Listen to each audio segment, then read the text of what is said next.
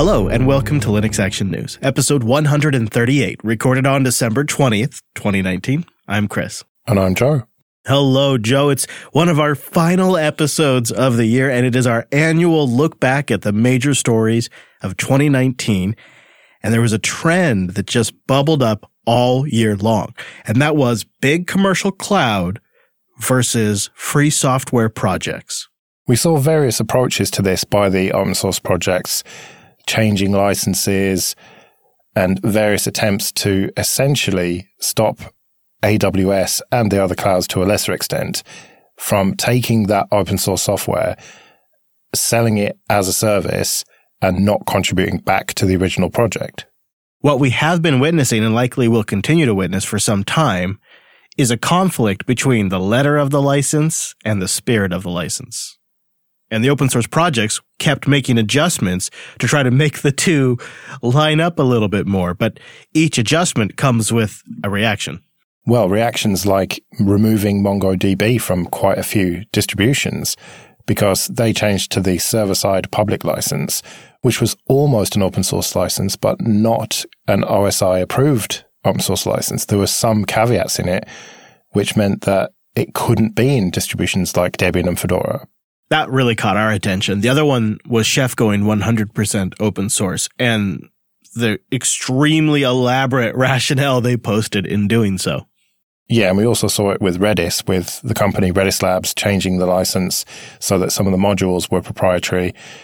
And we actually saw Debian developers forking those bits of software to keep them going. Yeah, that was absolutely a standout moment. It really feels like this is going to come to a head in 2020 because these companies just don't really have a business model, the open source companies, anymore, thanks to the likes of AWS. And so something is going to have to change here. Yeah, the business model. They'll have to find a new one, and I think that's what they're exploring. It's not impossible, and I won't say anything yet because this isn't our predictions episode, but there are adjustments Amazon could make on their end so they're not poisoning the well. Hey, let's be honest here. These open source projects are making them a ton of money. There's some best interest at play here. They just have an opportunity they haven't recognized yet. Well, I hope you're right. I really hope that Amazon starts contributing to these projects. Even just a little bit of money would probably put this problem to bed, but I suppose we'll see. Meanwhile, one of the other tech giants, Google, has had a lot going on this year. There's so many areas when it comes to Google we could talk about. We just recently discussed Flutter and Fuchsia. Of course, Android is a major area of discussion. But the one that's on my mind, and it's just the timing of release, and also because I was playing Stadia right before we started recording, but Stadia. Stadia is on the tip of my mind, and where's that going? It's the most unknown aspect of Google, I think, in the future. And it was sort of the crazy thing I didn't really see coming from them either. And they actually did launch it in 2019, which I also was a little skeptical of. So just kind of question marks all over the place with Stadia. Yeah, they just about launched it. It got pretty poor reviews, although it seems to be improving now as we get towards the end of the year. And you've had a pretty good experience with your gaming, haven't you? Yeah, I really don't mind it. I got the Founders thing, so I have the controller, and it has to be wired in when I'm on the desktop. But just before we started, I decided to pull the trigger, and I got Red Dead Redemption. And the experience is really nice because after the transaction is complete, you can immediately play. No 20 gigabyte game to download. And no doubt you got it for a bargain price as well. Well, I mean, it was like $50, which that's the tricky thing with Stadia. That's part of why it's such an unknown.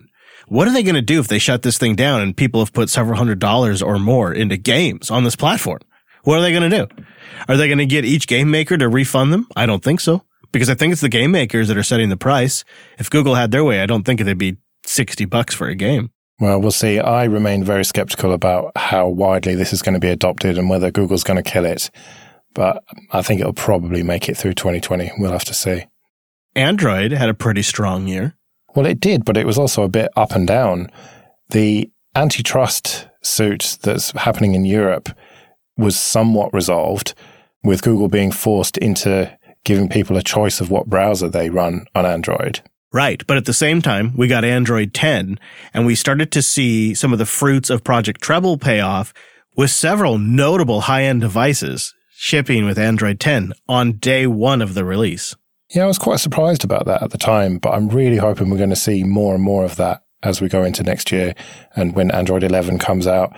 And Google has been trying to do that a lot more with things like Project Mainline.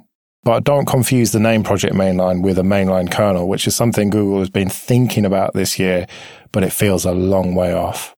Yeah, that ironically might be one of their most pie-in-the-sky things they've talked about recently. Maybe more pie in the sky than Stadia.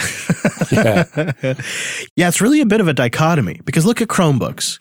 All new Chromebooks got Linux apps. And there was even a whole range of Chromebooks that just were gifted an extra year of support. Really solid Android year, solid Chromebook year. Google services, really reliable. At the same time, they didn't take over the world. There's still plenty of good alternatives. In fact, I would argue there's more alternatives to Google services than ever, and they're better than ever. I thought at this time last year, we would be even more entrenched into Google. We would be even more locked in. I do not feel like that's the case. I have lots of options at the end of 2019. Google had a great year, but it didn't mean I had to have a bad year. Well, towards the end of the year, we saw a clear sign that Chromebooks are very likely to support FWAP-D and the LVFS project. Joe, it's really been the year of LVFS. So you remember in August of 2018, Lenovo joined. And that was like a, whoa, everybody wake up. What's going on here? But since then, Phoenix, the BIOS maker, joined. HP joined. Tons of companies and smaller manufacturers that create appliances that we don't talk about as often also have been joining. It's seen so much growth that I almost worry about the sustainability of the project if it grows anymore. We have seen them join the Linux Foundation as well, so perhaps some support could come from there in 2020. I hope so, because as we've seen more companies get involved with this and more devices being supported, it feels like there needs to be a bit more organization there, a bit more admin, because just there is more admin being created just from the sheer number of moving parts. I've said it before, but I just really think it's a very vital project. And here's an interesting way to look at it. Imagine if we didn't have LVFS and somebody came to you and said, how do you do firmware updates in Linux? And our answer still was, well, you can reboot into Windows or sometimes free DOS, or every now and then a vendor puts a recovery environment that you can load into. And some BIOSes, you can just do it now. There's like a little updater in there. You just put a little thumb drive in there and you go in there and you select this. My BIOS? What's my BIOS? It's that menu you go into when your system posts. What's a post? Yeah, can you imagine this conversation? And with LVFS, it's, yeah, you'll just get an update notification if you're using XYZ desktop. And it's just right there automatically. It's one of those, you can't believe we wouldn't have something like this kind of features now. So I'd really love to see it just get completely solid, get backing from everybody. I'd love to see Husey get a whole staff. Give him a staff. You know what? Give him $1 million. I mean, now that I'm writing IBM's checks. Yeah. Well, you have to wonder how much money Microsoft has been spending on open source this year. I would imagine a little bit more than $1 million. Oh, Microsoft. I bet we just triggered some people in the audience. Here we are, and people are still struggling how to understand Microsoft. But we have witnessed a transformation of a company. I don't think that for a minute Microsoft is in free software for the morality or ideals of it. I think they figured out how to monetize a business around development for the web and other services using open source. And as a result, we've benefited from it. And nothing could be a clearer signal of that. Nothing could be more of a lightning rod to indicate their commitment than when they open sourced Windows Calculator. It was a real watershed moment, wasn't it? Watershed, Joe. It shifted the industry, really moved the needle, and disrupted everything we know about open source. Yeah, especially open source calculators. Yeah. Actually, though, at the same time, didn't see it coming. It was actually legitimately surprising and adorable. Yeah, and we very quickly saw some pull requests improving it, which is I know quite something. But for me, it was announcing WSL2 and the Windows Terminal, and even releasing Edge, their new browser for Linux, which hasn't happened yet, but has been announced. And Teams. and Teams, which they've billed as the first Office 365 app coming to Linux. And I've tried to reserve judgment on a lot of this, especially with my background with Microsoft. But I've talked to more and more developers that are working with Microsoft in some capacity or another, and they consistently tell me that Microsoft is responsive and listens and replies to their emails and answers their questions and cooperates, which is really all you can ask for from an open source participant. If a company is going to participate in open source, it kind of matters that they respond to pull requests. It kind of matters that they answer your questions. And these developers are telling me they're doing that. So you can still sit here and you can wonder why, and you can question their morals, and you can even label us as idiots for even talking about Microsoft in even the slightest positive tone. But at the end of the day, it's clear they're motivated to make this work. Will it always be this way? Who knows? But is it this way today? Yes. Is it likely to be this way for the foreseeable future? I think so. But do you think that the history and the members of the community who still remember that history strongly are going to be a problem for them? Because, as you said, every time we talk about Microsoft, if we're not incredibly negative about them, we get a lot of backlash. And you see it. It's not just us talking about it. Everywhere they're mentioned, there's a certain portion of the community who just will never forgive them for the things that they've done in the past. But do you think that they're not really interested in that segment of the community, and they're just forging ahead and getting new developers and new people into open source and driving them towards Azure? Seems like that's it, huh? I think they see the market potential ahead of them for people that are developing services for the cloud. And it's a ginormous field for decades to come. So, if a few folks from the 90s can't get over the fact that they won the desktop, which, raising my hand right here, I was one of them, I think Microsoft will be okay with that. Well, just to appease the people who will be annoyed at us talking about them, I did put $$ in the document that we're looking at. You totally did. And I wasn't going to out you either. I thought that was just going to be our private little joke. Because, both of us usually kind of roll our eyes when we see that, but yet when we do it, it's funny. Yeah, exactly. Well, a company who Microsoft have been pretty cozy with over the last year or so is Canonical. Yeah. And they've had a pretty good year. Seems so. It seems so. And that coziness actually seems like it's ramped up a little bit too, as they each find business opportunities to do so. But Canonical themselves had a strong year.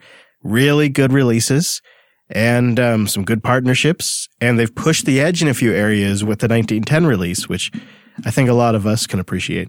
But even that 1904 release was really solid. If only so you had the excuse to play your Disco Duck song. Yeah, I did love that Disco Duck opportunity. Once in a lifetime, that one. Yeah, it's funny is this was the beginning or maybe midway point of a narrative about GNOME Shell. Memory enhancements, CPU optimization, animation tweaks that make it faster. All of these things were combining to make it a great desktop experience, which turned out to be even more so in 1910. But that's where we really saw a lot of these land initially was in Disco Dingo, as well as support for the option to install NVIDIA graphics at installation time, which was nice for some of us. It wasn't all good, though. There was a bit of a controversy over the 32-bit x86 packages, which happened over a weekend, if I recall correctly. Oh, yes, the apocalypse of 32-bit support, right. And remember how that Valve developer took to Twitter and got super upset and said that, I'm not making Steam for Ubuntu anymore. Yeah, because at first Canonical said they were going to completely drop i386 support, but then after the backlash, they kind of backed down on it, and now they're saying that they're going to support a few key libraries and binaries to make things like Wine and Steam work. Interestingly enough, after this compromise decision was made, even in the last week or so, there has been increased conversation upstream in the kernel and other packages about 32-bit support.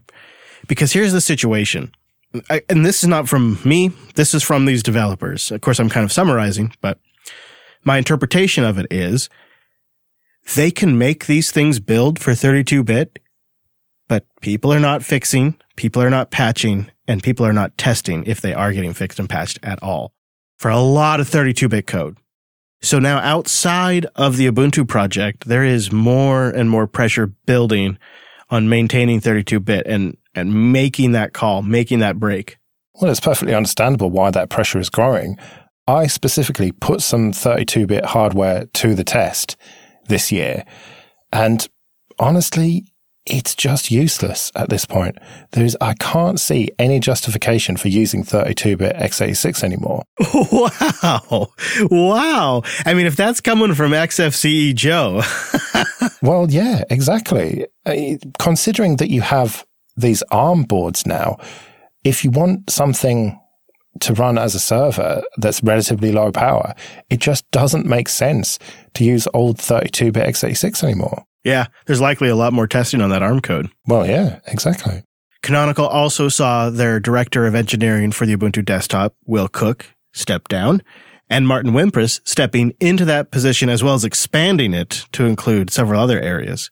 I think that Will really went out on a high with the Ubuntu 19.10 release. He's very keen to say that it's a team effort, but that was a great interim release.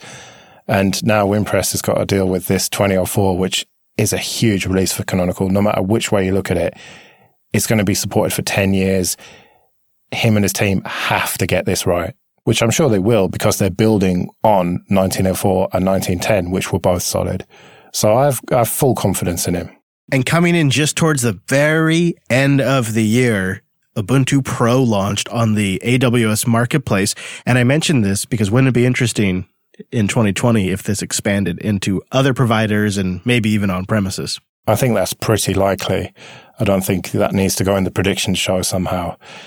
But something that could have gone in the prediction show is Canonical IPOing, which I'd threatened on previous episodes to put in, but I'm not going to. So I'll say it now. I think that 2020 is going to be the year that they're going to announce that. It probably won't happen because it takes a lot of time to get it all together, but it feels like the ducks are in a row and they're getting more and more so, and we're heading towards that point where it's going to happen.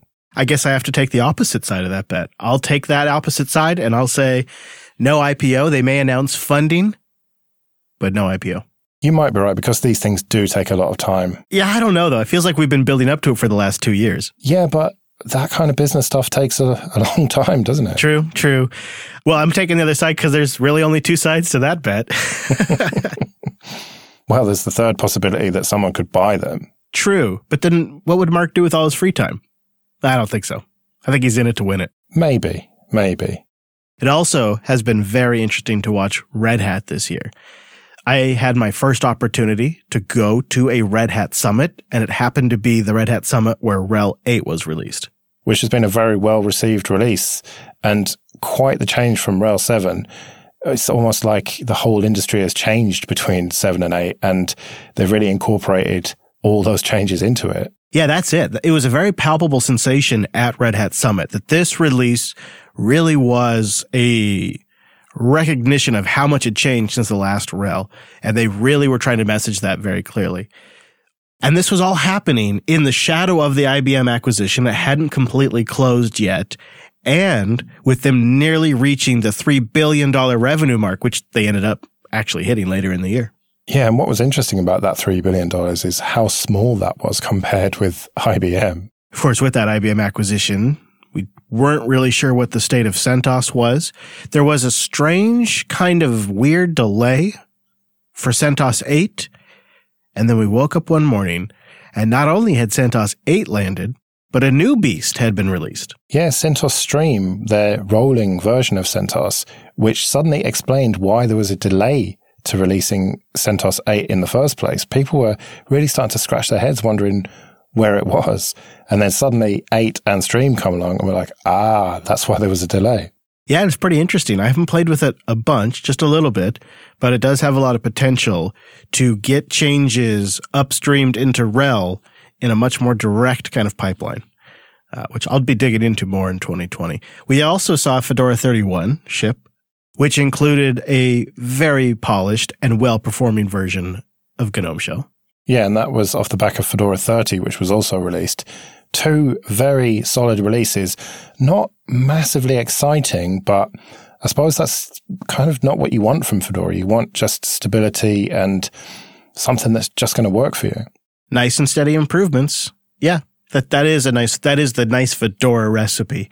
I also feel like, just while we're talking about distros, I kind of need to give an honorable mention to both Manjaro and Pop! OS, which saw a lot of coverage in the YouTube space. And Manjaro had a deal cut with the free Office folks. Like, there's a new kind of leveling up for them with their business formation as well. So it's been a good year for those distributions. And Elementary OS saw a series of steady, faster releases for their distribution. So more features came to the later releases than typically we saw in the past. And of course, we saw the end of Antergos this year, but then rising from the ashes of it was Endeavour OS, which I've been really impressed with. And I think is now my go-to for installing Arch because it's just so easy and simple. And it's got a great XFCE implementation, which is always going to keep me happy. And it's really been something for me personally to watch the explosion of community around the Home Assistant project, the home automation software I use. It's now in the top 10 on GitHub of all projects. And the community has just exponentially grown this year. It's really been neat to see the project hit its stride and watch the maintainers still interact with the community, do live streams, ask questions, see them grow. They recently hired another member. It's been a heck of a year for the Home Assistant project. But there is one category that's a bit absent, and that's mobile. We don't really have a massive update. We have a lot of really solid progress, and we're very close to breaking to what I would call big updates, like shipping hardware and whatnot. But we're not quite there, are we? We're not really there. We did see UbiPorts finally create their foundation and gain some legitimacy there and finally get their business sorted out. And we've seen really good improvements with Postmarket OS and the Pine phone, which is almost shipping, and the prototypes and dev kits for that are running pretty solidly, can make phone calls. But we're just not quite there. It feels like 2020 could be a year that we see some serious progress on that front. I think that what's important is to understand that it's very unlikely that a proper GNU/Linux phone is going to take on Android and iOS. But I think that we will see in 2020 a big niche being filled there. And it only takes a fraction of the whole market to make it worthwhile. A few 100,000 people running a GNU/Linux phone is still pretty cool. Yeah, look at the small board computer market. It's a sustainable market for hobbyists and people that are learning and developing.